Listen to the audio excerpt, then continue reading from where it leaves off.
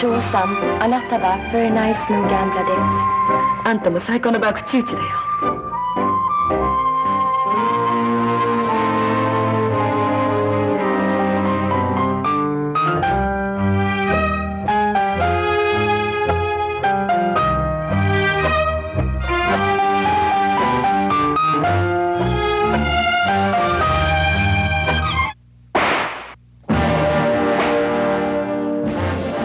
Welcome to episode 68 of The Bloody Pit. I am Rod Barnett.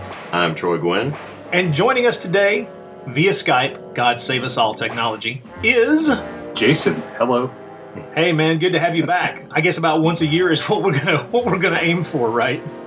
Hey, it sounds good to me. I'm glad to be here. Thanks for inviting me back on. Yeah, man. Glad to have you because you are pushing us in a direction that we rarely go, and I would like to say that it is a bit of a shame that this is episode 68 and not episode 69. No. Well played. Sorry, I had to make the bad joke. I mean, it's almost a prerequisite. I apologize, but not that much. Because the film we're covering tonight, chosen by the mighty Jason, is Sex and Fury. And I have to say, that is an appropriate and accurate title. Mm-hmm. Is it? Because I was going to say, I've heard that's not the official title to it, and I've heard that it may have just been made up by the DVD distributor, but I haven't I believe that. Full evidence of that yet. But the official Toei listing is not Sex and Fury. No, it's Delinquent Boss? Yeah, Ocho. Is that it, Ocho? Yes. Okay, so... It is. This is one only has one sequel, and that's it. I know it gets very convoluted and confusing, but the title, I don't have it pulled up in front of me. That's okay. That's why we have editing, man. Would it get confusing? Is it confusing because that actress probably played very similar roles in other films of this genre? Actually, no. Most of them are contemporary films. This is one of the few that she starred in that was, set to turn of the century. Oh, okay. Yeah, I noticed there's a lot of difference between. Well, I mean, not in some areas, but I mean, there seems to be a lot of difference between the Pinky Violence films or the Pink films that are set in the past, the historical dramas or historical sex films, whatever we're going to call them, and the ones that are set in contemporary times. And I'm assuming that, and this is just the most obvious thing, that they would be a little bit more expensive to produce because of, different levels of costuming and having to be a lot more careful about set building and trying to keep things period. Because one of the things that's very period in this film that a lot of people would notice right off the bat are the cars, the kind of turn of the century cars. Yes. So there are a few of those. Yeah, and of course that's very cool. I'm not like a big car guy, but when you get down to things that look a little bit like the Model T, I kind of get a little fascinated. I have to admit. Not something you would have laying around the set, and out back. No. I'm assuming some money had to be spent to get that sucker on the set in front of the cameras. So, like I say, I know that in general these types of films were cheaper to produce than a lot of other genres. Trying to be nice there, because the primary reason they were being made is because they were in general sex films.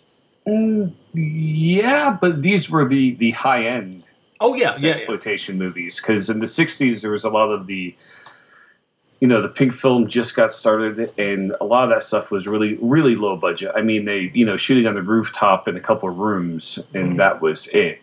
And then as TV kind of took away the audience for the cinema, the bigger, the big studios like Nikkatsu and Toei, which is the studio that produced Sex and Fury, they, were kind of like, oh, we need to spice things up a little bit and get more into the sexploitation angle.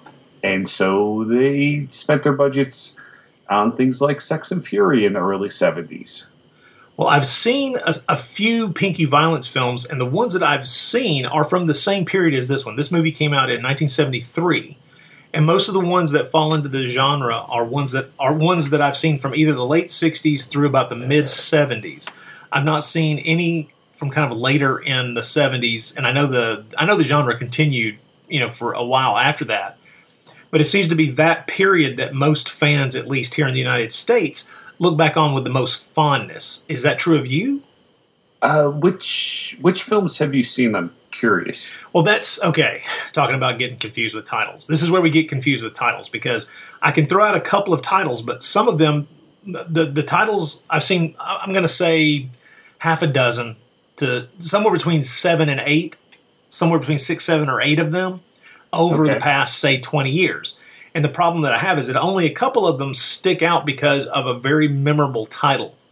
Like, oh darn it, Rika? Not Rika. Darn it. Rika. There's the Rika trilogy that Toho produced. Okay, yeah. The first one of those, and this is the woman who whose father, the actress herself, her father was actually an American, I think. Yeah. And so her features are a little less kind of standard Japanese, which is one of the reasons that I think that she probably had a career, because she looked different enough on screen from most of the other actresses. Mm-hmm. And so I've seen one of those, and I've seen a number of them, and this is where the titles all get jumbled together in my head, because throwing out the Delinquent Boss and things like that, there were 3 or 4 that had variations on that title to one degree or another, with words kind of tossed around, and I know there are specific translations of the exact Japanese, which is one of the reasons why it just seems like. It seems like monster movies from the 50s that were aimed at teenagers is like, get these words in the title, and by God, there'll be butts on seats. And so you have these words that in Japan, delinquent seemed to be a pretty standard word that would end up in these titles, and boss would always seem, from what I've been able to tell, to delineate some kind of gang. Usually a girl gang, which is what I've seen the most of. Not that tells you anything about my proclivities, but maybe it does. I'm not sure. But the ones I've seen, and tell me this: would the female scorpion, the female prisoner scorpion films, would those count as pink films? Well, see, I kind of take. I know pink films is very blanket, but these are kind of like pinky violence films, right? Mm-hmm. Kind of more action with some sex, as opposed to just sex, right? And those are the ones I'm most interested in, because me too. Yeah, because I'm not. I mean, don't get me wrong. I'm a well done, sexy movie, or a movie that basically does revolve around sex, but is primarily a drama. I can do that. That's not something that I'm completely against. But if you really want me to be intrigued and come back for more, you got to throw in something else. And so it's the action ones. It's the ones that are like this that have been the most interesting to me, because you got gangs fighting each other. You've got someone looking to be the dominant member of a gang or something like that. And so that draws me in, because it has a similar flavor to a lot of the Yakuza films that I enjoy as well.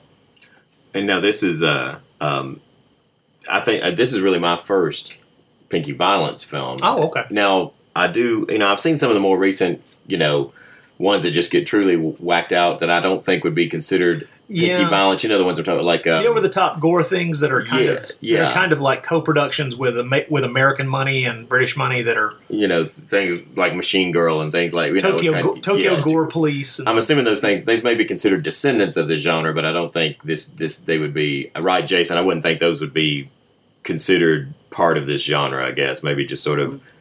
So you're talking about like the Sushi Typhoon movies? Is that what they're called? Like I know they were a big. They were one of the companies putting that stuff out. They put out all of them, and I know a lot. I've heard that those were kind of formulated to appeal to the international or Western audiences to be like, "Hey, it's wacky Japan. Check us out." Mm-hmm. Yeah, and they are indeed wacky, and they have their entertainment value, but I mean, certainly what we're talking about here is on a different level of quality, and and so I really do believe this is my first actual pinky violence film. Now I've seen a couple of just like pink films, but so this is really new to me. Let me ask you this, Jason. You mentioned Toho making some. Was Toei for this film? Were they kind of the studio that's mainly known for launching these, or was this something that kind of all the studios fell into at the same time, or is there a particular studio that's sort of considered the beginners of this type film? Well, as far as the Pinky Violence stuff, right? Toei is kind of the ones. They're the ones that kind of lay claim to it because they produced the most. Mm-hmm. But it was a trend at the time. So, like Rod had mentioned, the Rika films. From Toho. Those were from Toho. Okay. You have like Lady Snowblood, which is a little bit like that. Mm-hmm. And so there was other people getting in on the action because it was definitely a fad at the moment. Mm-hmm. But Okay, they were kind of the main purveyors. So Lady Snowblood would be considered a pink film? Well, no, I'm sorry, that's a bad example. What am I thinking of? Well, I was curious because I've seen the Lady Snowblood movies and I absolutely love them. I have seen those, and and so I wouldn't. I mean, I could see how. I mean, it just seems to me like those are much. I mean, yes, there is some sex in those, but they seem really more slanted towards the violence, big action end of it, and action film. Well, there's like. Sorry, go ahead. Oh, I'm sorry. Well, what I've read is that, and this kind of surprised me a little, but not that much considering the differences between our cultures. But it seems that kind of the early versions of these types of films, of pink films in general, actually were happening in the 50s in reaction to, like you say, trying to get people, to leave their television sets and go back out to the theater. And I was really kind of surprised, sort of, to learn that a lot of those films that were being produced in the 50s in Japan involved nudity. Now, of course, this is also when you get established that that oddest of restrictions in Japanese cinema, which is the total nudity is fine as long as we don't see any pubic hair. And seems that's carried forward from the 1950s, still to this day, as far as I'm aware. I mean, they even just will pixelate it instead of having some artful flower pot covering the offending area of hair. But the strangest thing to me was just the difference in the fact that there were films with total male and female nudity playing to packed houses in Japan in the 50s. See, now I thought that the pink films kind of came into vogue in the early 60s, and that's when all that kicked off. And I know there was kind of some saucy stuff in the 50s. Yeah, and that's the stuff I'm talking about. Like quite kick into full gear until the 60s. Yeah, I know like big art house movies like Onibaba was 64, and that had lots of nudity in it. Mm-hmm. Oh wow, I'm not that's true. Sure where it begins. Well, it was apparently several independent studios in the 50s that were producing incredibly low budget films that had nudity in them, and they were there weren't any restrictions on showing those in theaters at the time. Yeah. And you're right, the pink films grew out of those kind of things. And at first, of course, it was it was little independent studios whose names I cannot pronounce and will not attempt to because God knows that I will screw it up. But apparently there were two or three of them, maybe even 3 or 4 of them, who were producing these films. And by the early 60s, when the genre kind of took off, the reason it took off is that the bigger studios started producing a few as well. At least that's what I've been led to believe. Okay, because I was under the impression it was the aeroduction for what they were calling them in the 60s. Yeah, which was, they were just like, make sure this has 4 sex scenes and nudity in them. And then as TV, because I guess TV didn't take off until like the mid to late 60s, because that's when you had Ultraman happen and kind of the rise and fall of the kaiju films. Kind of, that's the way I look at it. But then the same thing happens with, the pink film. And things getting more sexploitation and harder edged as the 60s progressed. Because by 68, you have like the Joys of Torture film, which is kind of kicked off all the Ero-Guro shenanigans that are, I'm assuming those are the films you've seen? Probably. Okay. And then things got a lot harder edged. And then the bigger budget studios really took off and ran with it into the 70s. Well, from what I'm told, the kind of birth of what we would call the pinky violence films. I'm sorry, just the pink films, not the pinky violence stuff, was around 1964 with Seijun Suzuki's film Gates of Flesh, which I've still never seen, and apparently it's good. Really good. That's what I hear. The more I read about it, the more I'm like, my God, I need to see this. And it's not like I haven't seen some Seijun Suzuki films, but I've definitely not seen this one. And just the plot alone, really, I find intriguing, is the whole idea of it being a post-World War II film and focusing on prostitutes, Japanese prostitutes, who have sex specifically with American soldiers. That's kind of the trade they ply. The film got shown outside of Japan. I think it got shown outside of Japan before it got shown in Japan. The European press was really kind of shocked at how anti-American the film was, and also how violent it was. Apparently, it's pretty violent for 1964.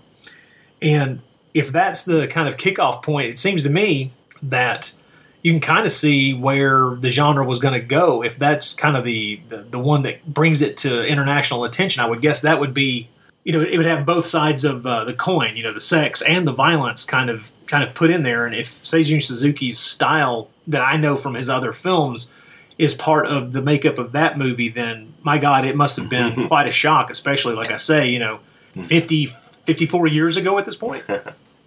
Wow. See, I thought it was more like the film Daydream that I think also came out about the same time, that kind of really kickstarted the... Oh, yeah. I remember reading about that one. The whole Pink film thing. Uh-huh. And I think that was also shown in a film festival, maybe in Venice? Belgium? Well, with Wikipedia is to be believed it was in Venice. Well, you can't believe Wikipedia. Well, it says, from what I've read, by the mid-'60s, more than half of all of the films that were produced in Japan were pink films.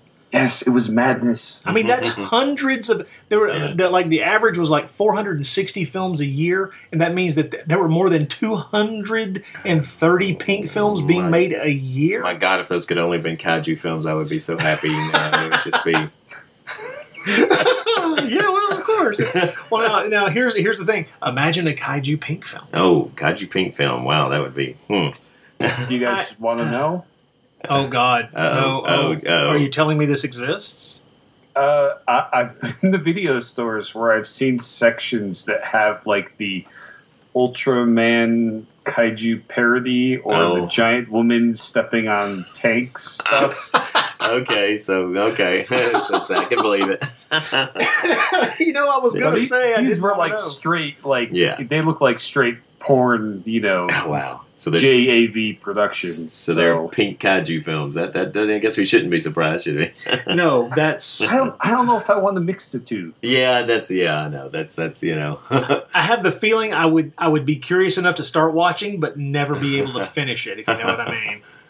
I think I would end up turning it off. But I was just thinking, if only they had made like hundreds and hundreds of kaiju films, if I still had just hundreds more to see, how happy I would be. But how happy I would have been as a kid if they had played on TV. But I wasn't sure if you were constructing a haiku there. Well, remember, I'm the guy who got deprived of even like Ultraman when I was a little, never played on TV here, so I never got to even see an Ultraman episode till I was already, practically an adult, and so I missed all out on that as a kid, not getting to have if I'd had Ultraman episode every day with a giant monster, would have just been amazing. That sound you hear behind us is the sad violin. I know, man. Poor Troy. Poor Troy. For pennies a day, you could help this poor bastard buy DVDs of Ultraman. So that he can live out the childhood he never had. Poor thing. But, nevertheless... You mentioned seeing these in video stores. I'm assuming you're talking about in Japan. Yeah. Wow, cool. How? I gotta know what's a video store there like? It depends what kind it is. Mm-hmm. You have some which you go in and it's kind of like the tour. It's in the touristy area. Like the when you see the B-roll of Japan footage, and they show Akihabara. Yeah. Where everyone goes, it's a tourist thing. There'll be like the knick-knack tourist stuff in the front and a few videos, and then you go around the corner, and then it's all the dirty stuff. But it's strange. There's all different kinds. There's they still have rental places there. There's like Book Off, which you can buy used stuff, and then there's just straight video. They have like used video stores. A lot of those where it's kind of mixed used products. Unless you're talking about straight pornography, and those are different. Those are massive. You can spend all day in there if you want. Well, this will sound like an odd question, but I mean, do they import pornography from other countries, or is it all homegrown? It's mostly domestic, from what I noticed. They may have a small section for imported stuff, but it's mostly domestic from what I've seen. Interesting, because I wondered how much, knowing the cultural differences, I wondered how much interest there would be in seeing people from other countries and other ethnicities engaging in sexual acts. Yeah, there seems to be a little bit of that, but mostly homegrown interest seems to rule the day there. Well, that draws us right back to Sex and Fury, because one of the more interesting things about this movie is that it does employ an actress from Europe. Yes, Christina Lindberg, who.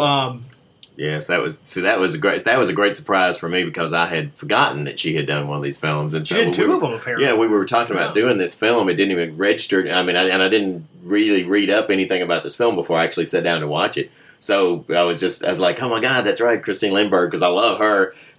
Actually met her, Jason, a few years ago she was at a Cinema Wasteland convention in Cleveland. It's the reason I and my older brother went was because we found out Christine Lindberg was coming. They were like, "Oh my God, we've got to go to this," and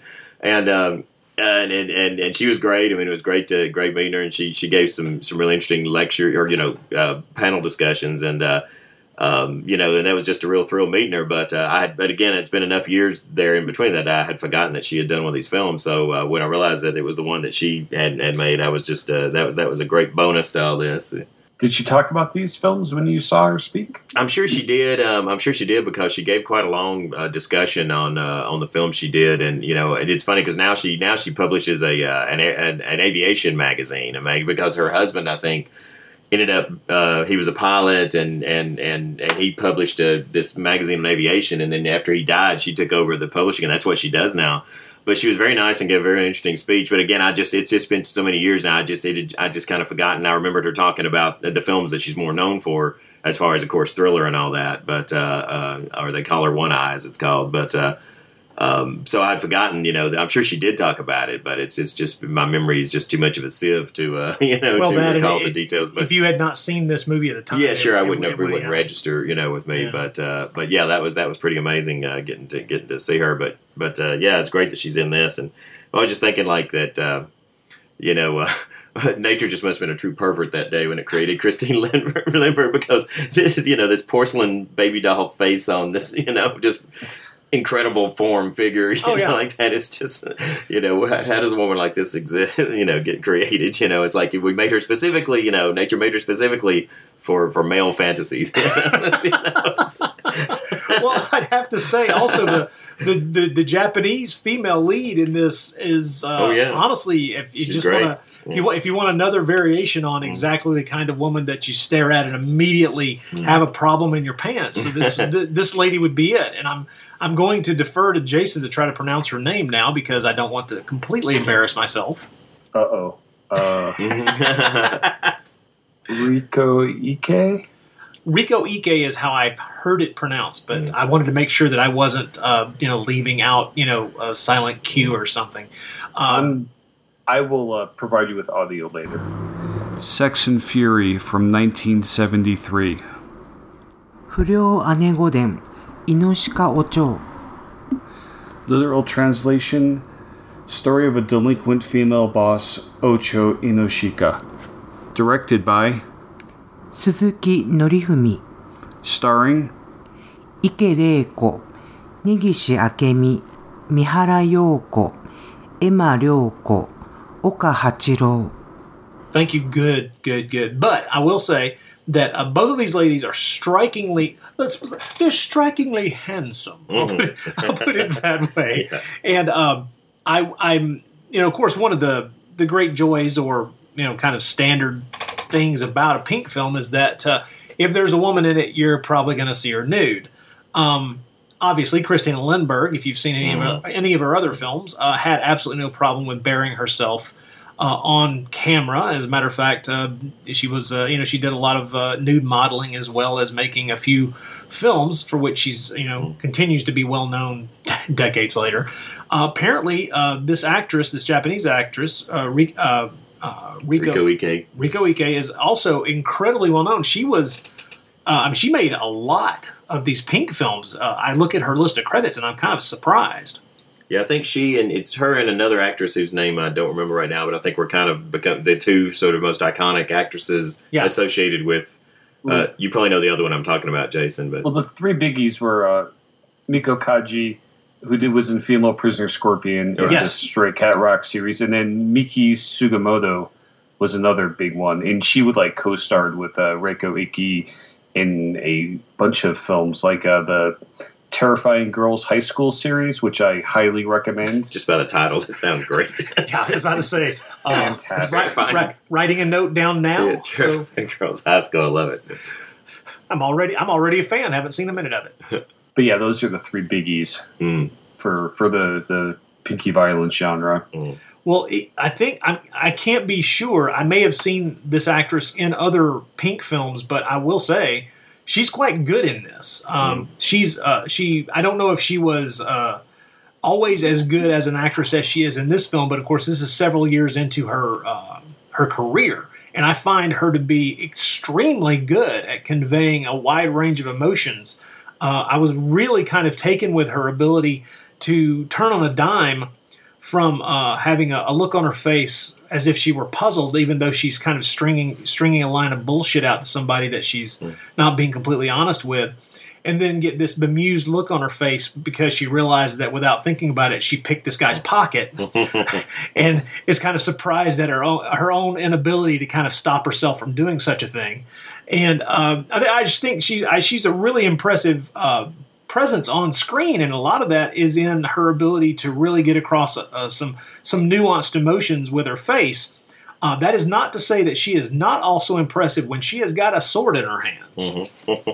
Indeed. Have you seen any of the Battles Without Honor and Humanity films? Because she was in a couple of those. Yes, and you mentioned that, and I've forgotten it because when I looked at her filmography, it's been a while since I watched those. I have all the ones that Arrow Video has put out, but I've only watched the first two. I've really enjoyed them, but yeah, she's in. You're right, she is actually in that series, at least a couple of them. And I think including it, I believe those first two. I think she's in at least one or maybe both of those. And I've really enjoyed those films. Looking forward to watching the rest of them. Yeah, but as far as her acting chops, she's quite. She has a small role, but she's quite good, and it's not just a straight sexploitation role. Right. Well, when I had seen Sex and Fury for the first time several years back, and really remember enjoying it. I think I rented it back so long ago that I was renting it through, Netflix, getting the disc in the mail from Netflix, and I remember really liking the film, and I was glad to get the chance to revisit it this time around. What's weird is I had not remembered that it's a period piece. I had not remembered that it takes place in 1905.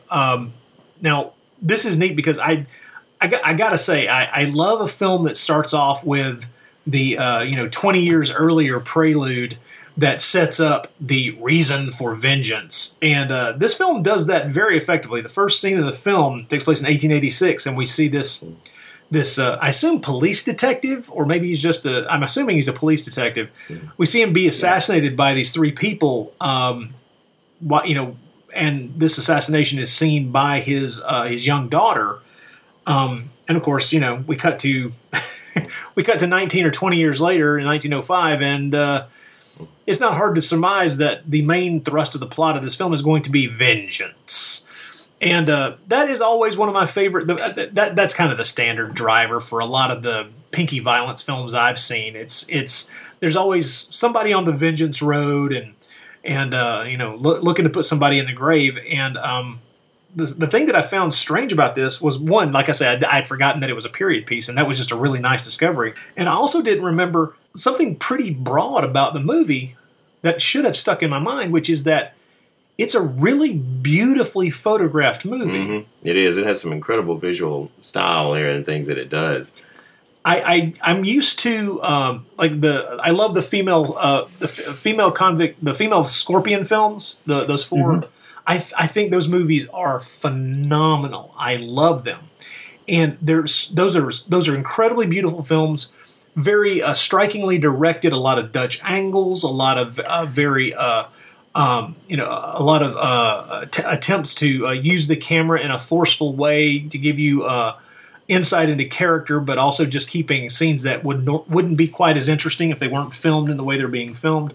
And there's an artistic level to those movies that I think is just wonderful and top notch. And I think my memory was that those are kind of outliers. But then I see this movie and I realize, no, it's not that much of an outlier. This movie's kind of like it's kind of shot like an art film as well. Yeah, Norifumi Suzuki, the director, his movies usually look really good. He will throw in the stylishness when he can, and brisk pace keeps it fun, not too heavy. Yeah. Jason, let me ask you, this is probably a really dumb question, but are these little tiles that we see throughout the film, are these Mahjong tiles, or are they something completely different? No, I will get the name of the card game later for you guys. They're a card game. Okay. Yeah, well, we see them playing with those things in one of the gambling houses in the first like half hour of the film. I never understood. First, I never understood how they were playing this game because obviously it seems to be some kind of card game. But yeah, you're right. They're more tiles than they are cards. Yeah, and it made me think. And you're right. When I think about it, I guess the mahjong tiles may be even a little bit smaller than these and all. But But I know the Japanese obsession with mahjong and with gambling in general, which that's sort of another little sub theme in this film. And that's something that runs through a lot of Japanese films. Is how many of their characters and are gamblers or focus on gambling. Yeah.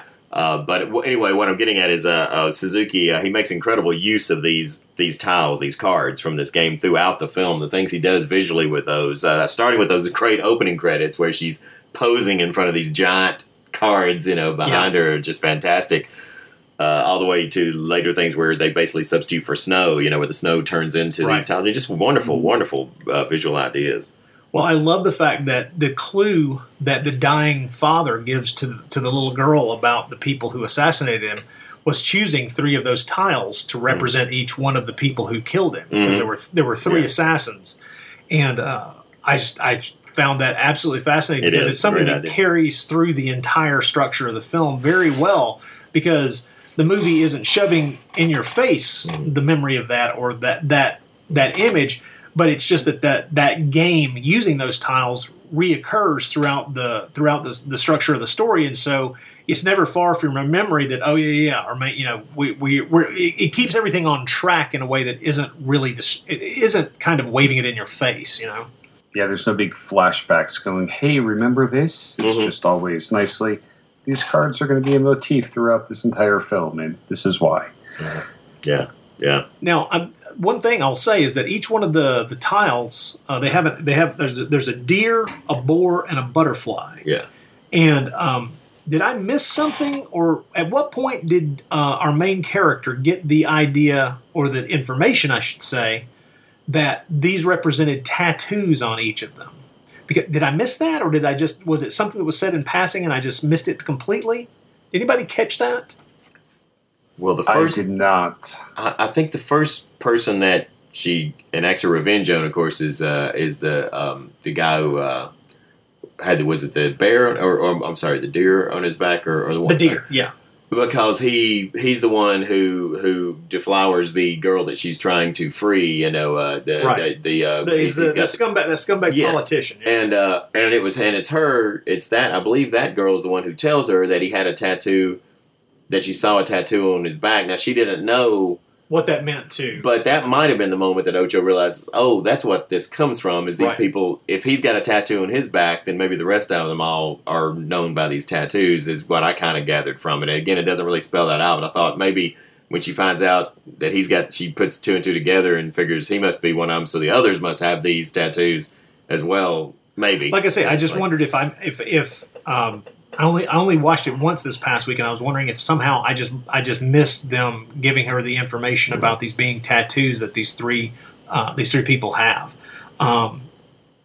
Regardless, it gives the director so many chances for incredible visual imagery. And but before we get too far, we might as well talk about the most amazing sequence in this whole film. And one of the most amazing sequences in any film. Let's just say it. What sequence? I bet you don't know what I'm talking about. That's you might have forgotten this. You might. Are we talking about the one where everybody sits quietly and watches the snowfall? That's what it is. Oh no! It has to be the naked slow motion sword fight. That's what it is. Yes, that would be the one.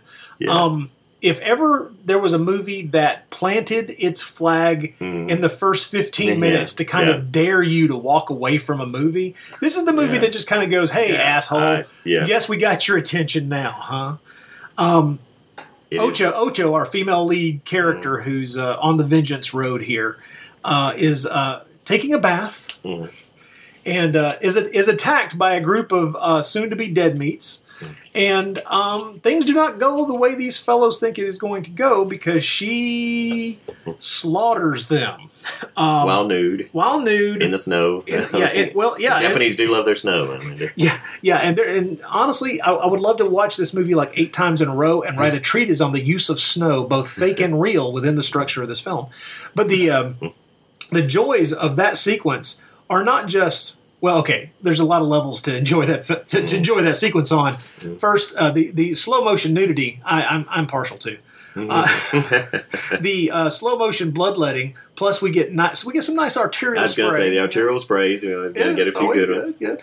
But also, one of the things that I thought was really impressive is I had to back up to rewatch the sequence because it didn't occur to me while I was watching it, and I wanted to watch it a second time. Was that?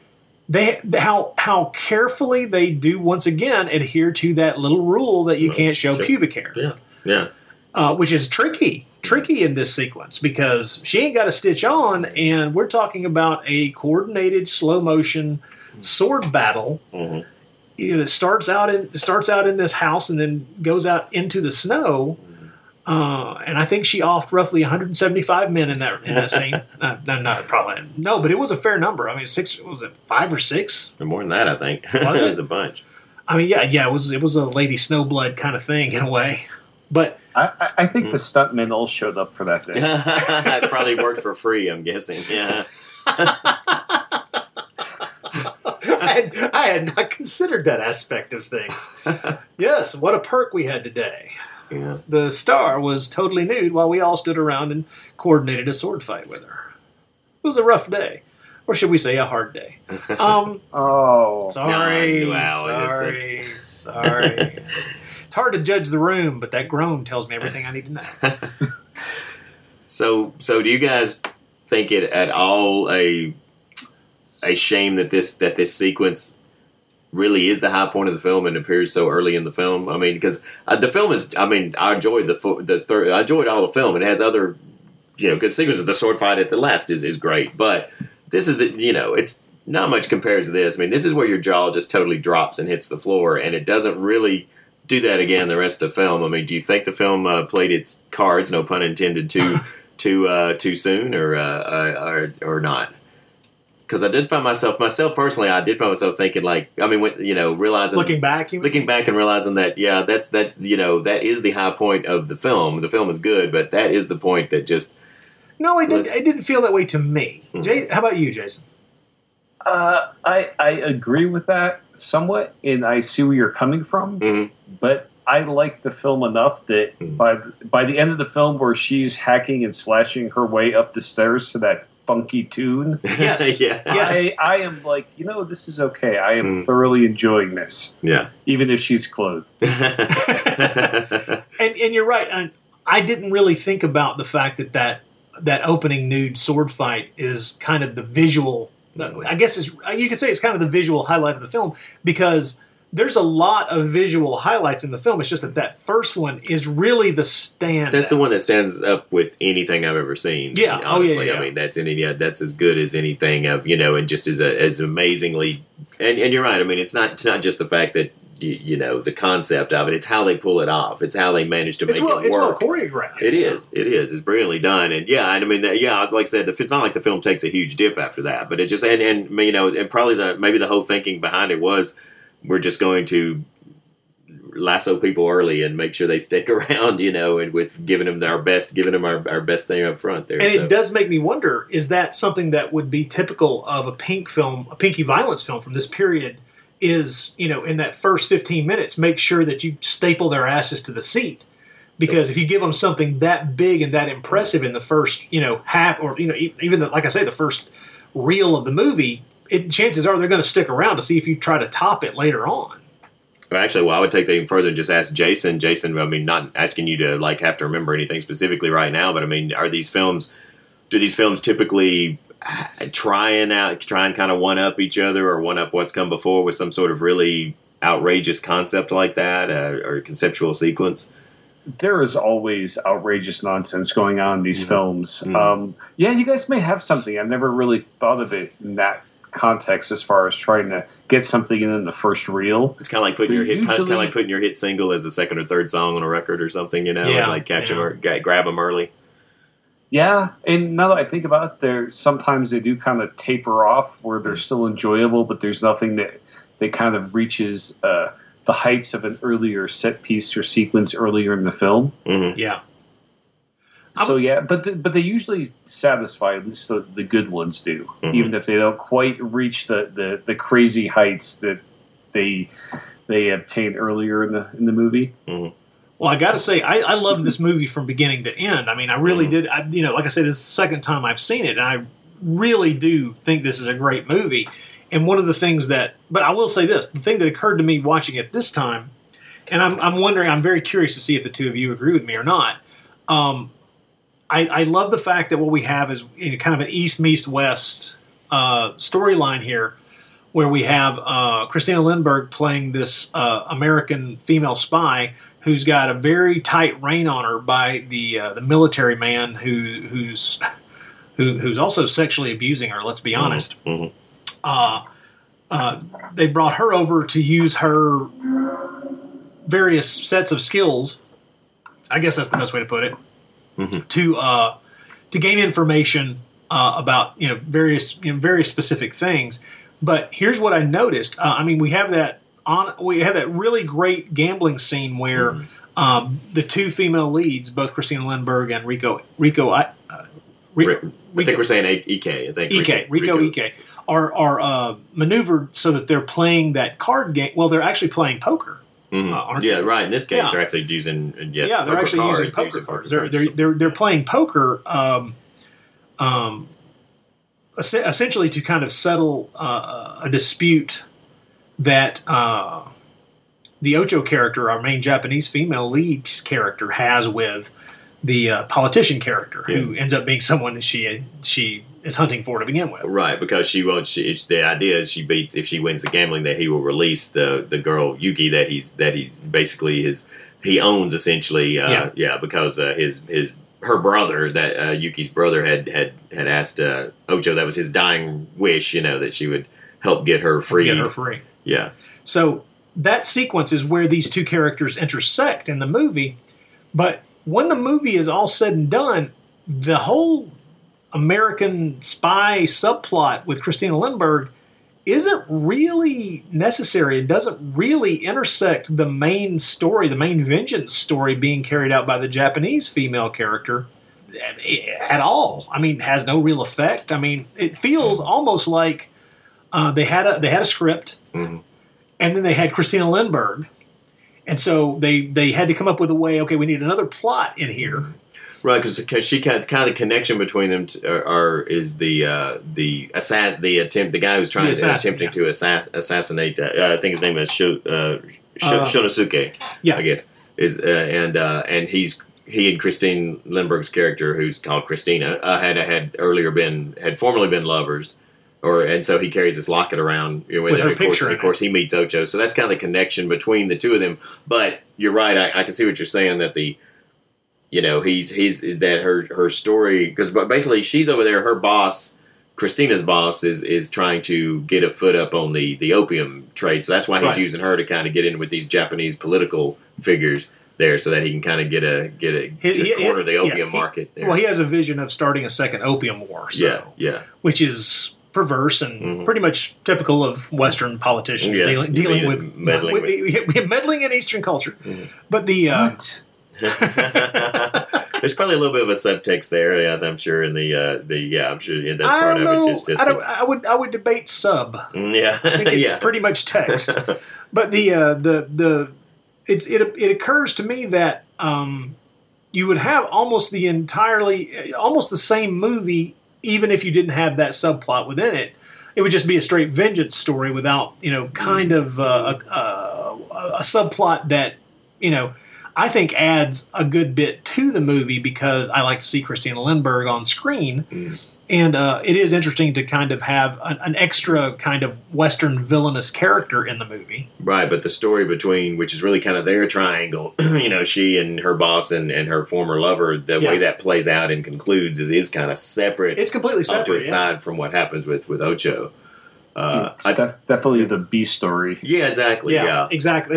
That's a good way to put it. Yeah, but I do like. I really think it's effective. The contrast between when they're first playing against each other, and of course Christina Lindbergh has such a great poker face because her face is just so, like I said, as I described it earlier, like a doll's face, and so she has this great poker face. But then it shatters after she's seen her lover, and she can't play the game. She totally falls apart and can't focus anymore after she's seen him. And I like the way that plays out. I thought that was a really nice touch. And just to go back a second regarding the evil Westerners. Mm-hmm. Yeah. Let's not forget that in 1905 that, Japan had just pretty much conquered Korea. So, everyone's up to shenanigans. Oh. It's just not the evil Westerners, doing shitty things all over the planet. Oh yes. Oh no! I would never think that. Not. I would never think that we were the only shitheels in play at any time. Yeah. But it also ties into the movie because there's a scene where the gambler in Mura, he captures all the kind of the prostitutes and pickpockets. Yeah. And he's tortured. He has them tied up and they're being beaten with sticks in front of like a slideshow of all this like military propaganda from the turn of the century. So I thought that was kind of interesting. And I am fascinated how a lot of these movies will kind of slip in this commentary with the seediness and the sexiness of the whole thing. So you're kind of just wondering, I wish I could just go back and get the social context of the time and how these movies played. Because I think it's fascinating as far as society goes. Yeah, because they even talk about in the film where they make a reference to talking about how Japan is at this point where they're kind of rushing to industrialization, rushing to progress and all that.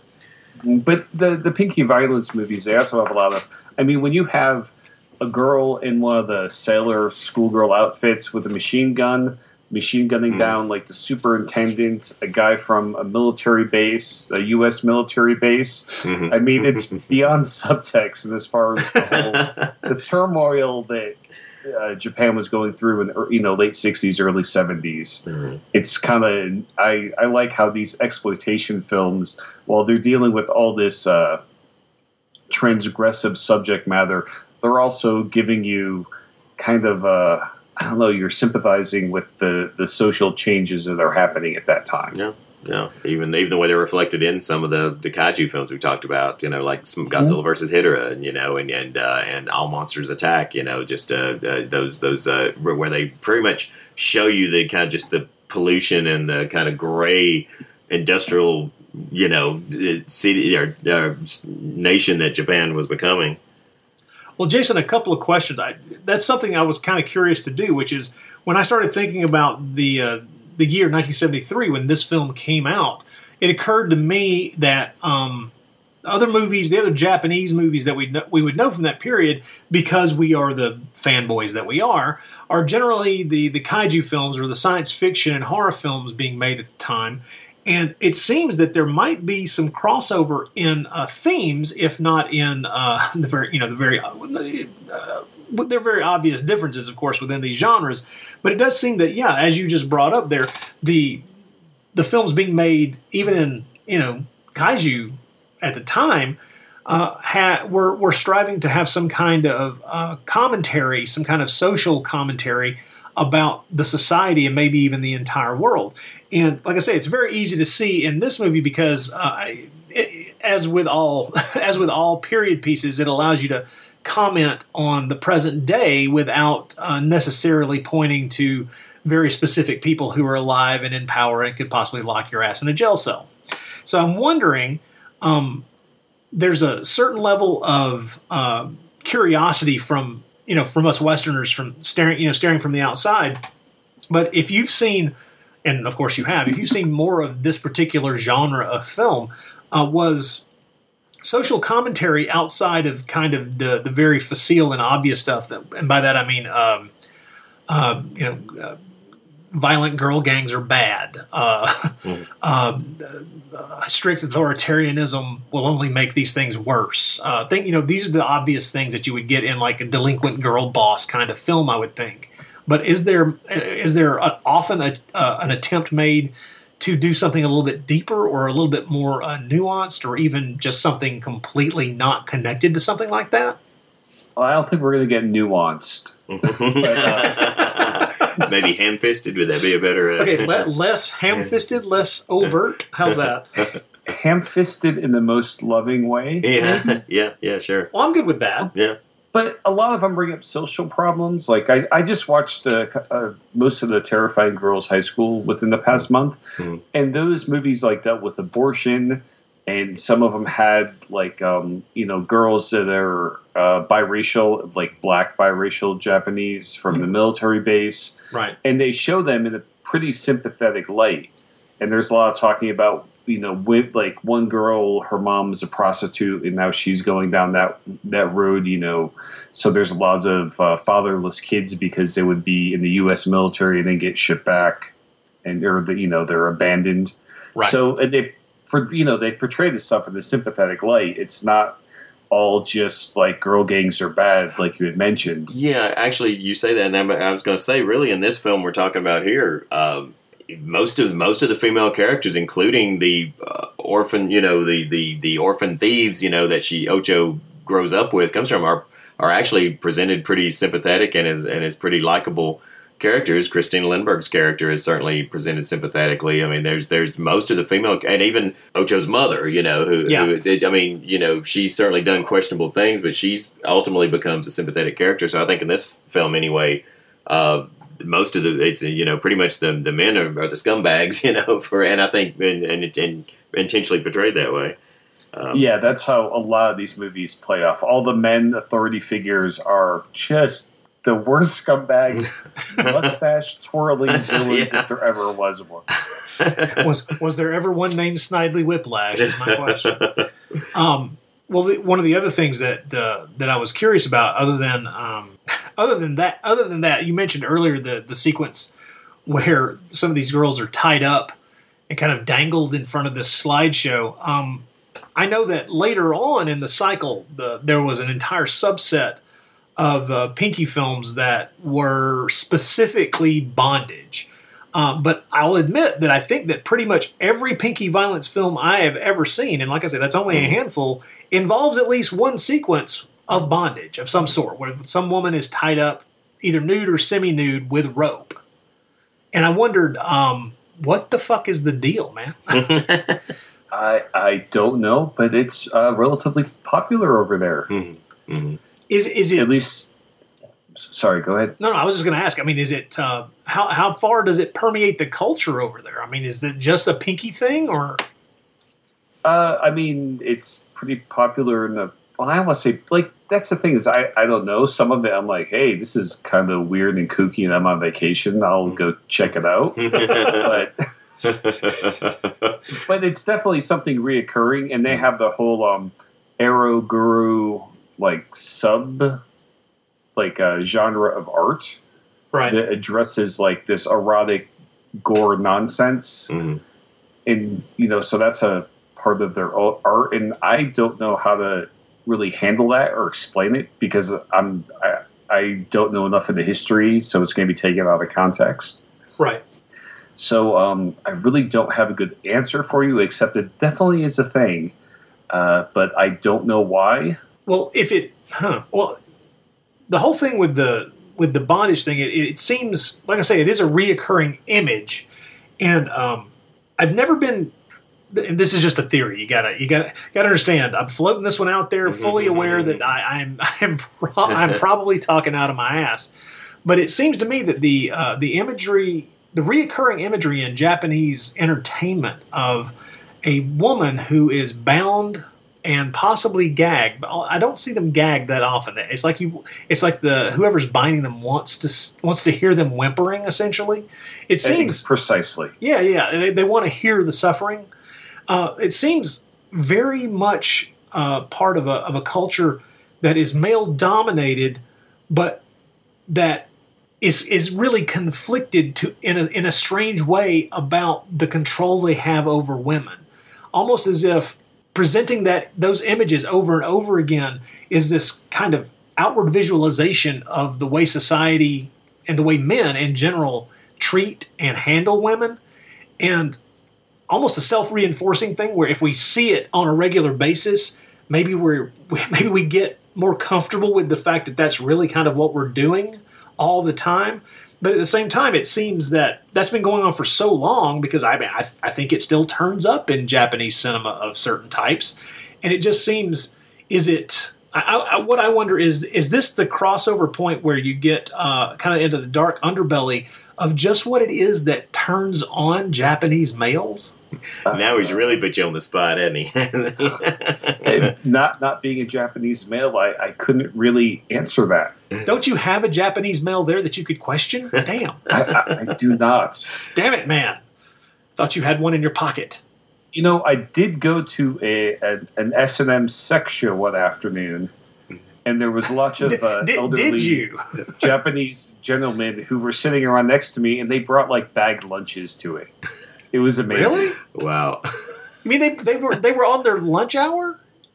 No, it was like a full show. It was like 3 or 4 hours. Holy shit. And there was like a beer vending machine in the lobby, and they would bring like packed lunches to watch, like their wives sent them out for the afternoon and packed them a lunch. It was like, have fun at the S&M show.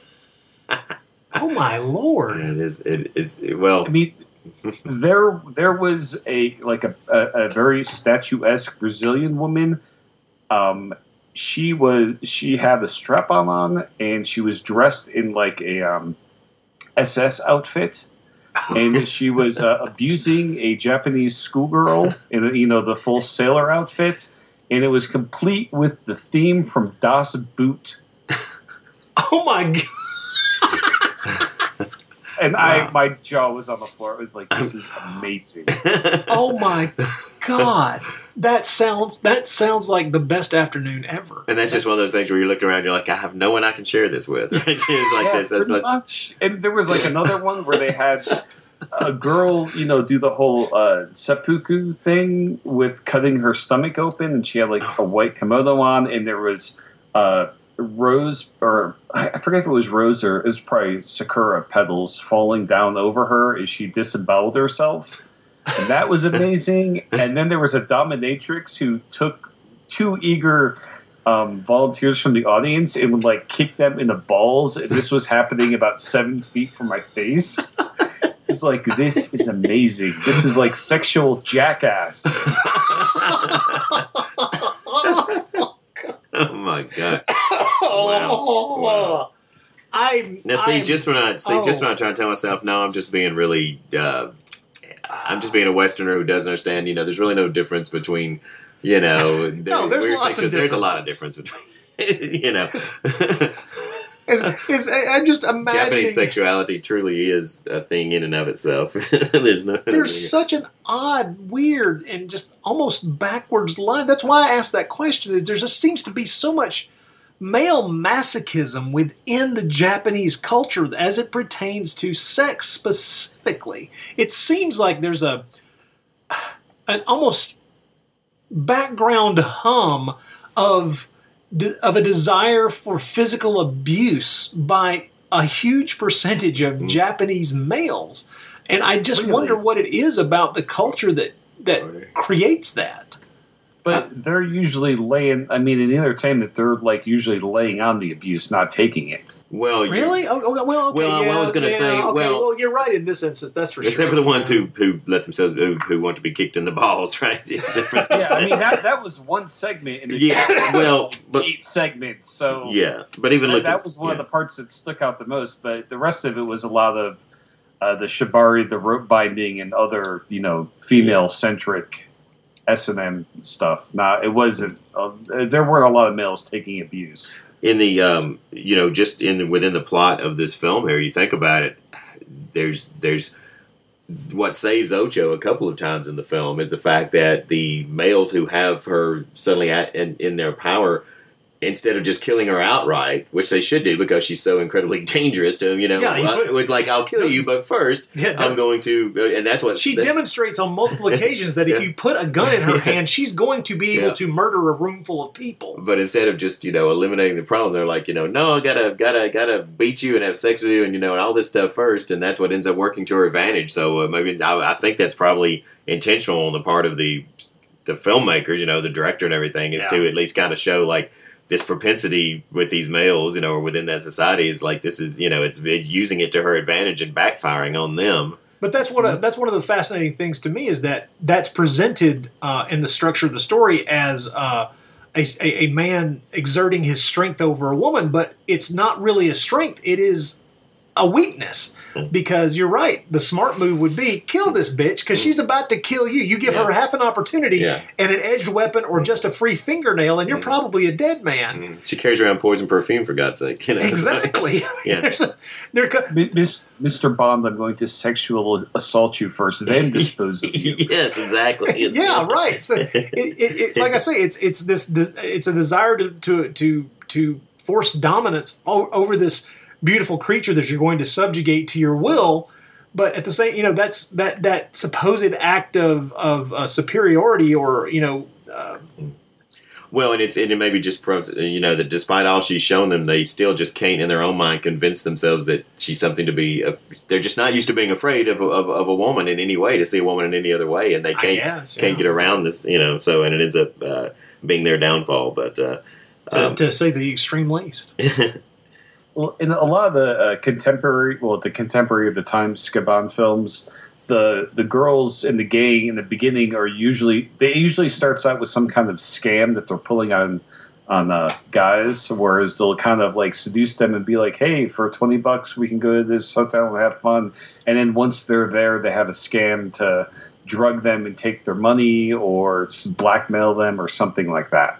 So you guys are spot on with the whole taking the men's lust and turning against them. And it's a trap that, well, you don't have to be Japanese to fall into it, but it's a trap that from the Pinky Violence films that I've seen, it seems to drive a number of plot turns within these films.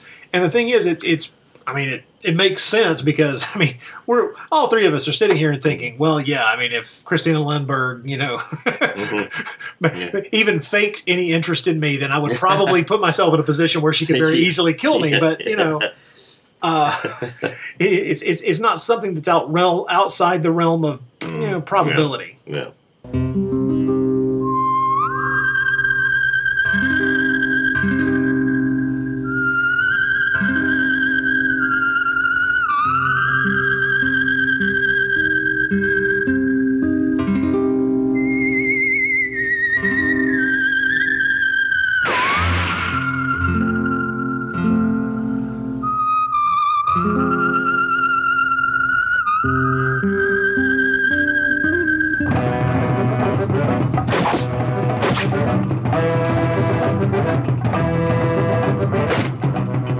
お父っつぁんが握っていた3枚の花札、2枚は消えたが残る1枚を消させてもらうよ。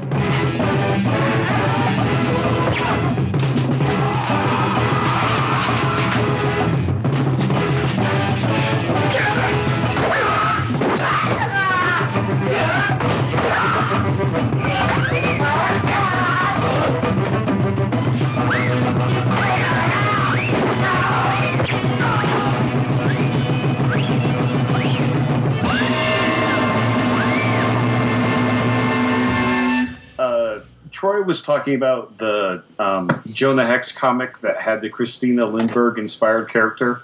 Remember that from when they were doing the Jonah Hex series that they were doing a few years ago in DC? Do you remember? Did you ever read any of those? Which series was it? It was the one before All Star. Well, actually, it became All Star Western, but it was first called Jonah Hex. It was a series where it was Jonah Hex for a while. Who was writing it? Was it I don't remember this. Gray and Palmieri? Yes, I think so. I think it was that. Okay, I don't think I've read that. Okay, well, there was a character that was very, very obviously based on Christina Lindbergh's character in They Call Her One Eye. The name of the character was Tallulah, but instead of wearing a long trench coat, she was wearing a long duster, but she had the scars, the eye patch. Right. I mean, it was very obvious, and so I was telling him that's one of the things I had her sign when the Center Wasteland, as I took an issue that had that character in it and had her sign that. And then, Jason, you can tell him what that led you to talk about. Well, there's a popular manga and anime in the early, started I think in the early 70s and was popular throughout the 70s. Uh-huh. That was the Rose of Versailles, which was like European, and I think it kind of started the whole gothic Lolita look that was, started to be popular in the late 90s and in the 2000s. Okay. Mm-hmm. And I'm curious if the Christina Lindberg character in this, which is like almost a porcelain baby doll European kind of look, had any relation or influence. Either they kind of copied it from that comic, or if it was just some of the style that was going on at the time. It could have been. Yeah, it could have been. They could both be referencing something else, but of course, I'm not well versed enough to know myself. So it's interesting speculation. That'd be very interesting to know that if that was the case. Rod, I was curious which Pinky Violence films you had seen, if you can remember the names. Well, that's just it. I can't remember the names because the titles jumbled together for me. But because there were a couple of, like I say, around the time I saw Rika, I saw like Delinquent School Boss something, right? Okay. And then like another with a very similar title and another with a kind of similar title. And it was kind of like eating potato chips. I finally got to the point where I couldn't taste the potato chip anymore, so I stopped. Mm-hmm. Okay, so you did see a lot of the contemporary ones then, not the. Yeah, definitely. These were all contemporary set. They were late 60s, early 70s. Yeah. Okay, so have you seen many of like the period piece ones, like the Eroguro movies, like the Joys of Torture that Turo Ishii did? No, I have not. As a matter of fact, the harder I think about it, the more I think that this movie may be the only period Pinky film I've actually seen. But I can't be positive, but I think it might be.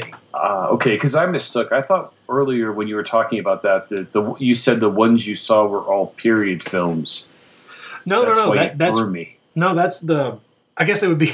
Well, nowadays looking back, they would be period films, but no, they were contemporary films set when they were made. So that's why I was when I went back and started watching Sex and Fury this time. That's why I was so surprised to realize, oh shit, it's a period piece. Okay, because some of like the Joys of Torture stuff, those you should check out, and like Horrors of Malformed Man. Oh, I've heard of that one. I've heard of that one too. Yeah. Which is based on like some Rampo writings. Yeah, right. He was a big, mystery writer back in the 30s, 40s. I've definitely heard. I've heard of those titles, and I've definitely heard of Rampo, but I've not. I think I've even read some translations of some of the Rampo stuff. Now that I think of it, but my dives into this stuff have been pretty shallow. Like I say. The ones that I've seen were all seen in rapid succession, and it was one of those cases of too much in too short a space of time, and they kind of started to blend together, and I started to kind of not be able to, I kind of wanted to shift focus. I could definitely see how that could happen, because I have troubles keeping the name straight and like what series is what, because the translations are so similar. And there's so many titles with reoccurring words that it's almost sometimes it's like a damn word jumble. Yeah, like I said, this may be the only period one I've seen, but it's also one of the ones that kind of stands out. Rika stood out pretty heavily because I think it was one of the very first ones I saw.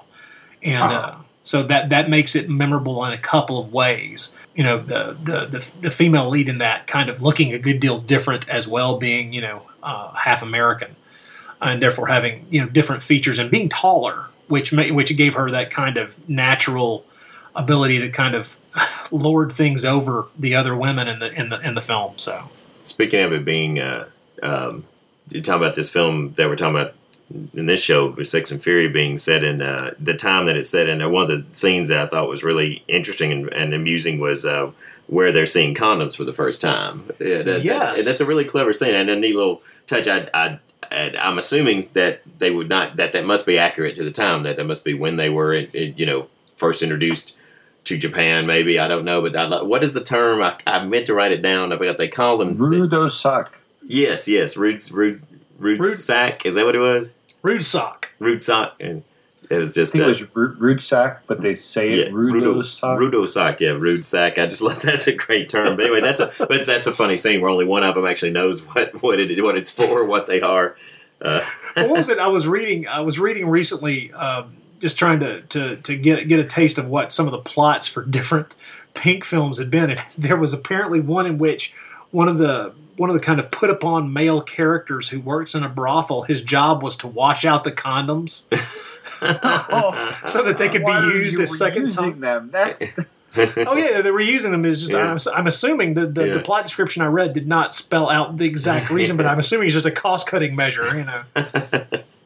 No, speaking of a detail that I'm not sure might have been, I'm not sure how accurate this was, but it did crack me up. Is when one of the times when Ocho is captured and she's of course going to be tortured and whipped, and they're having Christina do it, and she's wearing this like sort of Indian squall sort of out like Christina is, and it's just this strange and I mean I guess they're figuring, I guess they wanted to be like, okay, she's like, it's like from an American Wild West show of the time, but it really looks like something out of like a Haight-Ashbury, like looks more like something you would see on a 60s hippie chick more than something that looked really authentic to me. But I just thought it was hilarious that suddenly not only do they have Christina whip her, but let's just dress her up in the Indian girl's fringe skirt and well, I mean they have a lot of fun with definitely with the costuming of not just Christina Lindbergh but also the other female lead. They have more fun with Christina, I think, because I think they felt like they could kind of go a little crazy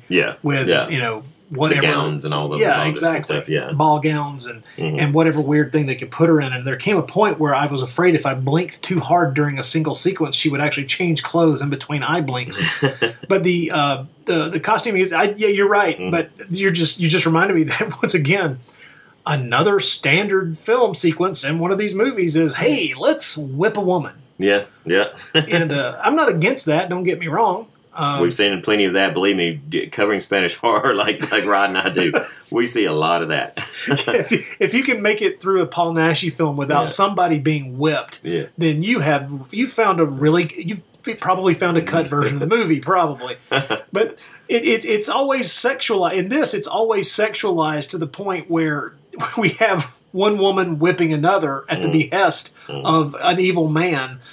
And that almost seems to be just like the perfect power play within this culture is, a powerful man forcing one beautiful woman to whip the other for my pleasure. This is weird shit we're getting into. Well, let's not forget that this all takes place under the gaze of a big Jesus stained glass window. Yes, good point. Yes, thank you. I forgot. You're right. You're right. That is a great. How could we forget Big Jesus? That's another weird thing. There are some nods to Western religion. There's nuns too. Yes, thank you for mentioning that.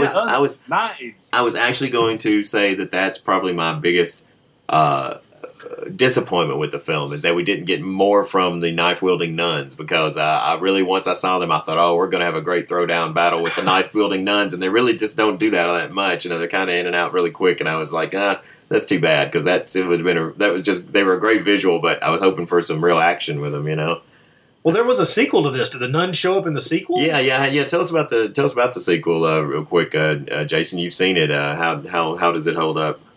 The sequel is not as stylish, but it gets more berserk, especially by the ending. The ending has like a full. The plot is somebody is from China is smuggling opium in containers in sex slaves of vaginas, and they're killing the women. And Ocho has to get to the bottom of it. And at the end, there is a revolt of the sex workers, and it includes golden showers, and it's glorious. So it's basically the conquest of the Planet of the Apes of this series.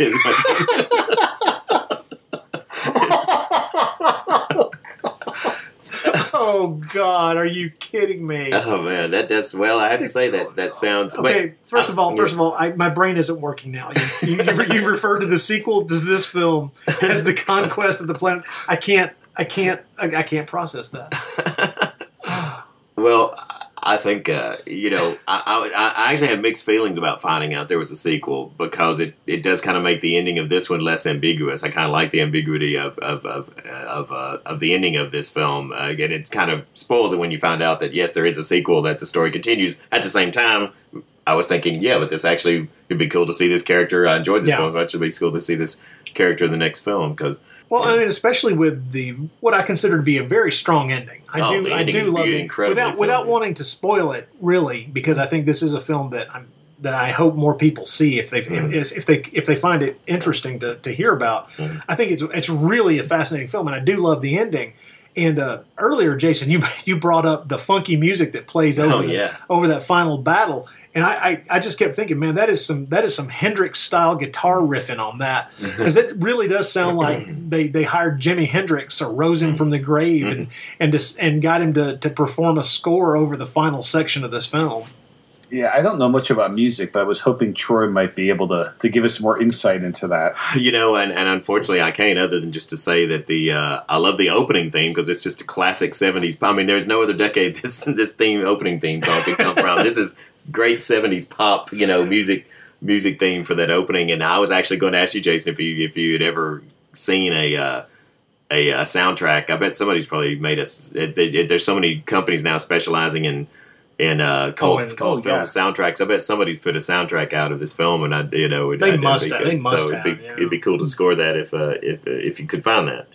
The Pinky Violence box set that Panic House put out probably 13 years ago now. I remember, I regret that I never picked up. Yeah, that came out with a CD called Riko Ike Sings. Oh my gosh! Like all her singing stuff. Wow. It's not quite. I don't remember if those themes from this are on there. Mm-hmm. I don't think they are. Mm-hmm. But there's a bunch of magazines and books that have come out. So they have the soundtrack from other Pinky Violence films. Mm-hmm. So the music is definitely out there. Yeah. I would add this is a score that I would like to have. It's got some cool tunes on it.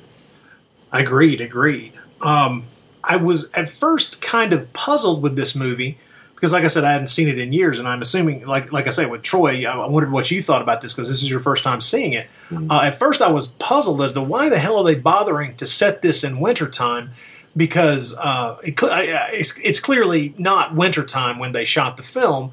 It's not. You don't see evident. Well, no, that's not necessarily true. I was going to say there is. I know there's at least one scene where you can actually see her breath when she's talking. Well, it's not just that. There's a couple of sequences where men are talking in enclosed in rooms, and you can actually see their breath. I just remembered that. Mm. But what I was really impressed with was that unlike some films that will decide we're going to set it in winter or something like this, they actually use the setting, the period of the year, to good effect. It actually pays off in the final act with, as you've already said, the snowflakes turning into those game tiles. Mm-hmm. But it also pays off in other ways, not just the visual element of the sword fight in the snow and things of that nature, but the falling snow is used often to kind of offset some of the imagery in it. The director's really good. It's clear he thought out a lot of different ways of presenting the images. There's, as I mentioned, the tilted camera angles and choices of setups. And there's a number of times when he's using the falling snow for more than just the obvious beauty that it'll bring to a sequence. There's some real thought put into some of this stuff, and I was really happy to see it actually not just be literal window dressing to the story. Jason, would you call what do you think are Suzuki's best films? I mean, would you consider this one of his best films, or are there others you? Oh, his filmography is strong.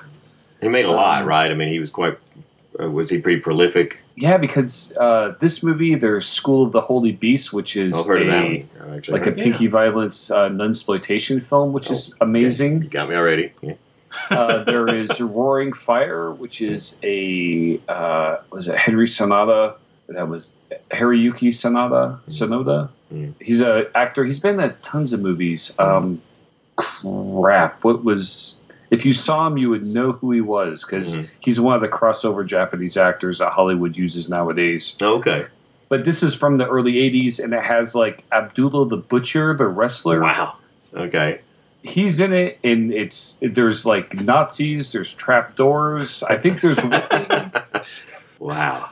Okay. And then he made another one, Beautiful Girl Hunt... Star of David, Beautiful Girl Hunting, which was another S&M movie. He did the Trucker Yarrow series, which has Bunta Sugawara. Okay, I know who that is. Battles Yeah, About from the Honor Humanity series. Yeah. He's in that, and it's a comedy about truckers, which I've never seen, because I don't know if they're even subtitled out there. Mm. But yeah, he's done a bunch of the Pinky Violence stuff, and lots of strong stuff in his filmography. Yeah. Yeah. I'd like to check out. Yeah, I definitely would like to see more of his work. But the Terrifying Girls school movies, the first two, and the School of the Holy Beast are two or three that I would recommend highly. Okay. And he made all of these? Oh yeah, that's all. Those are all Suzuki. I was talking about. Yeah, cool. That's cool. It's just because one of the, and a lot of this is just ignorance on my part, but one of the ways that I've always gone through a new genre or new area of film is that I'll find a filmmaker who I'm impressed by and then just try to mine whatever they did. And now you've given me, at least you told me that the guy who made this is somebody that it's worth digging straight through their filmography. So that's good. Yeah, there's lots of good stuff. Cool. And he keeps it like light and fun, because sometimes with the Pinky Violence or the pink films, things can get kind of ugly quick, and you're like, oh, this isn't funny anymore, this is just a bummer. Yeah. But his stuff kind of just stays nice and light and pulpy and gets you through, and it's a good time. Cool. That's a good word to use for this film especially. Yeah. I was very happy because I love Pulp Fiction, and I love the whole idea of that type of storytelling, and there's a joy to watching something like this where you're right. I mean, it's calling, I wouldn't use the word light often. Yeah. But yeah, there is a lightness in tone, an ability to take some of the darker elements and lighten it just a little bit so that it doesn't become depressing. And that's evident in this film for sure. That's why I like the guy, because he delivers the fun that I crave. Yeah, yeah. I was going to mention that the scene where you can see their breath, of course, it's the one where they have to douse the woman in water. You're right. Oh, God, you're right. I hadn't thought about that. That's a good time on the set. Yeah. And Yoko Mihara, which is the woman that played her Ocho's mother. Right. Yeah. She was in a bunch of these films, and she was, she was probably in her 40s by then. But back in the 50s, she starred in a lot of more kind of risque movies, in like crime movies, Yakuza films that probably featured a bit of nudity or close to it. And she was kind of the buxom vixen back in the 50s. Okay, wow. So that's kind of an cool. Interesting side note in evolution. Wow, that is interesting. That is interesting. I did not know. Well, I didn't. I was amused to find out that when the Pinky films started, one of the things that producers were looking for, where they were like scouring beaches and just anywhere they could, trying to find women with large breasts, because that's not something that's easy necessarily to find in Japan. They were literally like just running all over the country trying to find large-breasted women who were willing to go and be nude on screen. And I'm amused by the concept of literally these people just waving, fistfuls of yen in front of, women in swimsuits, swearing that they just wanted to watch their breasts on screen. And it's just another one of those images that I can't get out of my head about Japanese men and being slightly submissive while also being masochistic at the same time. Well, when you're gonna tie someone up, if they're too skinny, the rope doesn't cut in. Doesn't squish those. Yeah, you exactly. need a little bit of cushion there. That's just. Oh well, there was one actress who specialized in those bondage films. Was it Naomi Tami? Now I can't remember her name. Tammy. But she was in so many of them for so many years that she actually said that it like kind of like misshaped her body over time. Is it? I think it's Naomi Tami. That would, yeah, probably. She was in like Wife to be Sacrificed and Flower and Snake. Flower and Snake rings a bell. Yeah. No, she was in a bunch of the Nikatsu Roman pink films. Okay. Short for romantic pink films, and those films are usually decidedly not. Those are the ones that got like crazy heavy into the bondage and sexual abuse stuff. Well, and this is something I kind of wanted to dance around a little bit, but there's some of it in Sex and Fury, but it's such an odd thing that crops up so frequently in Japanese sex films, which is just, and even non-sex films in Japan, which is just rape all the time. I mean, there's just so much rape. You mean like in Yakuza films when it's like they do the rape courtship? Yeah, exactly. It's like, we're not going to date. I'm going to rape you until you're my girlfriend. It's like, okay, this is our protagonist. All right, so everyone's a shithead in this movie. Exactly. I mean, and of course there's rape in this movie, but at least the people who are committing the rape are presented as villains. Wow. That's why I like those Yakuza movies, because they just present organized crime and criminals as shitheads. Yeah, there's no romanticizing it as earlier films did. Oh man, it's such an odd cultural thing though. It's you run into the same thing in some other South Asian cultures as well. But I just saw for the first. Now you have me curious. Oh, you mean like in India? In Indian films, often. For years and years, an Indian film, you could not, and you still, I think, can't show. It may have changed now, but you couldn't show two people kissing on screen. It was not allowed. And what they did is to get something spicy in the movie is there'd be a rape scene. Well, what? Okay. So we show rapes, but we can't show people kissing. But wow, that's just. I know. You want to talk something weirdly cultural? And then they probably do a big dance routine after. There's probably a big music number to follow. Yes. You know, but they can't show nudity, right? No, they cannot. Okay, so it's just kind of like forcing tussling, but no kissing. Yeah, it's very obvious what is happening. And as a matter of fact, I mean, I've seen Indian films where the movie.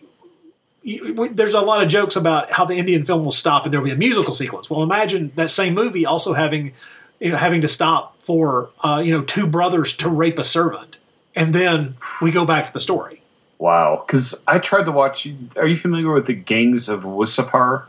It probably came out like 5 years ago. No, doesn't ring a bell. It's a big Indian crime film. It was in 2 parts. Both parts were like 3 hours. I watched part 1. And that's a short Indian film. Yeah. Yeah, no kidding. But it didn't have like the big musical numbers, but it had like montages. But basically, the protagonist tricks some girl saying that if you sleep with me, it will cure your affliction that you have. They don't really show them kiss, but they show like basically it's like the train going into a tunnel, like that kind of symbolism with a flower in slow motion and all this. Yeah. And I was just like, why can't you tackle this subject matter beyond this? Like, it's frustrated me to no end. Well, like I say, I mean, I don't know that it's changed because the last like Indian genre films I saw like a handful of them. They were produced in the late 90s and early 2000s. And at that time, these were action films that were, like the standard, 2.5 hours long, because we also have a couple of musical sequences that are inserted into the damn thing. But the action is all R-rated violence.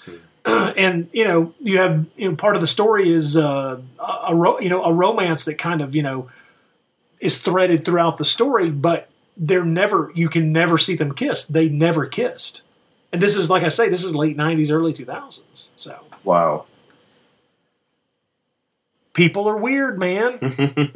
And people from other cultures are even weirder. We're talking about Japanese people tying up other people just, I don't know, to masturbate? What are they doing? For kicks. For kicks. To beat each other with bamboo sticks. to walk on 2 legs, not 4. Well, there's a whole that's a whole like world and hobby that I don't know much about, but it's definitely something that goes on. People are getting stuff out of it. It's been around for a long time. Oh well, most assuredly, it's just odd how some cultures tend to accept it as more of part of the norm of human sexuality than others do, because that's certainly not something that's seen as particularly shameful within Japanese culture, as far as I can tell. Well, if what was it, 2/3 of their film output in the 60s were pink films, yeah. Yes, then maybe it's A-okay. I don't know if that holds true now, but Jason, I know I would assume that you probably share our excitement over the announcement of Arrow Video's upcoming Bloodthirsty trilogy. They're calling it there, where they're that better be on my doorstep. This oh Tuesday. My God, I've got it on order too, man. That's great. Oh, I love those. I love those. I'm so excited. Those are the Dracula, the Toho vampire films are coming out. That's just I've been waiting for those for a long time. Toho channeling Hammer just as hard as they can. Yeah. And I hope they have the dub tracks. Yeah. Well, I've never seen it with dub tracks. I've only seen it subtitled. There were dub tracks for the TV release.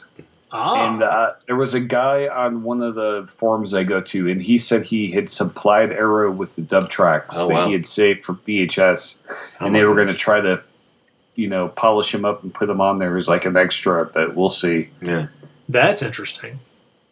Wow, when were those dubs done? Back in they were done contemporaneously in the 70s.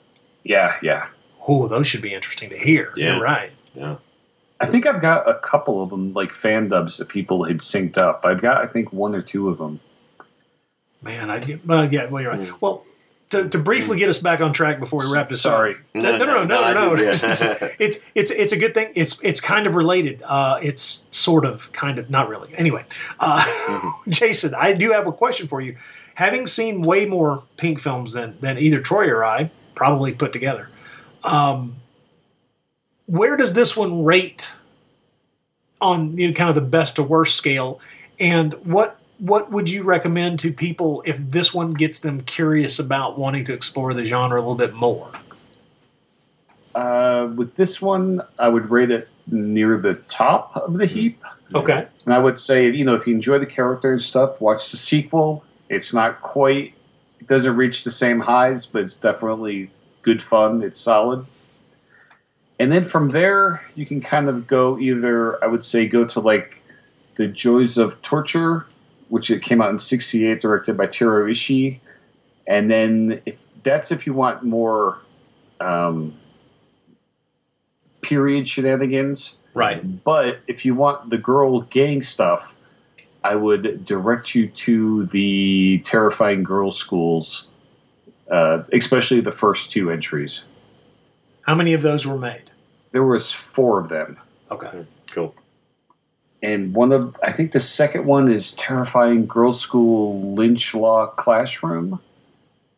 All of those words sound like you could rearrange them randomly. Yep. And then the first one, I think it's Female Violent Classroom.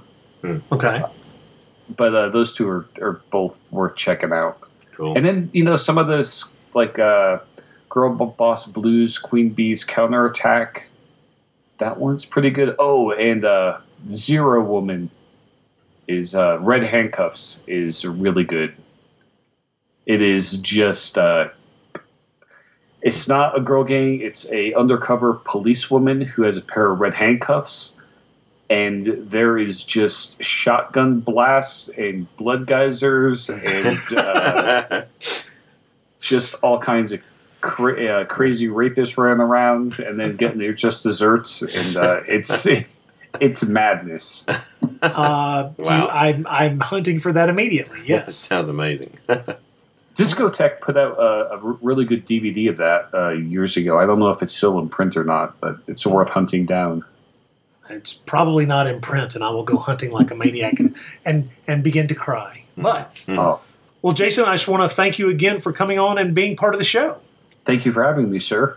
If you had not chosen this film, I don't know when I would have watched it again, and that would make me a less happy person. Yeah, I'm very happy I saw this film, and this gave me an excuse to finally watch one of this genre, and I definitely want to see some more. But this was really, really enjoyable movie. I'm really kind of surprised that Troy, that you've never branched out. You would think that, but it's just not one that I'd gotten to. Well, like I said, I'd only just starting to watch the Battles Without Honor and Humanity series. Just now getting around to watching those. So yes, I really haven't seen a whole lot of the Yakuza films. So I am a deprived soul, and I'm just trying to feed in the years I have left, trying to catch up. Now Jason has given both of us a nice long list of possible future viewing, so that's a good thing. I'm nudging you towards the Norifumi Suzuki rabbit hole.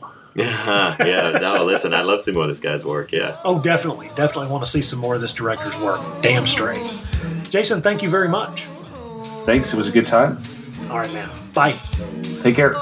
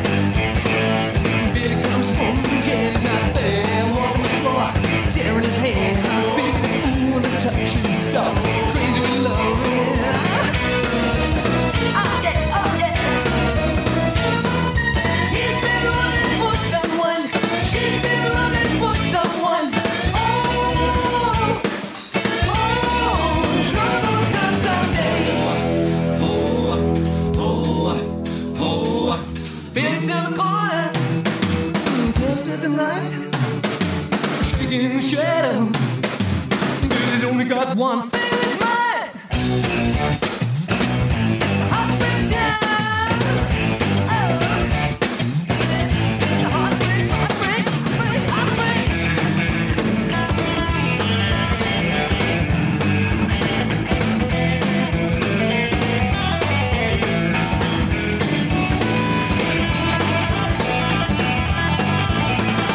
She's been looking for someone. He's been looking for someone.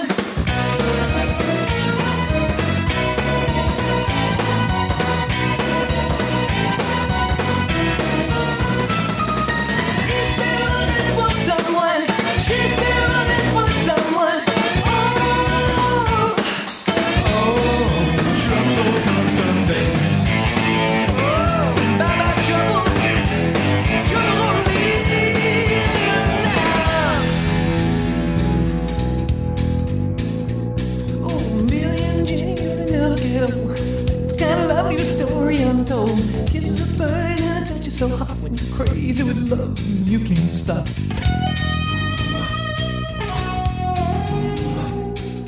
Billion genuine, never get old.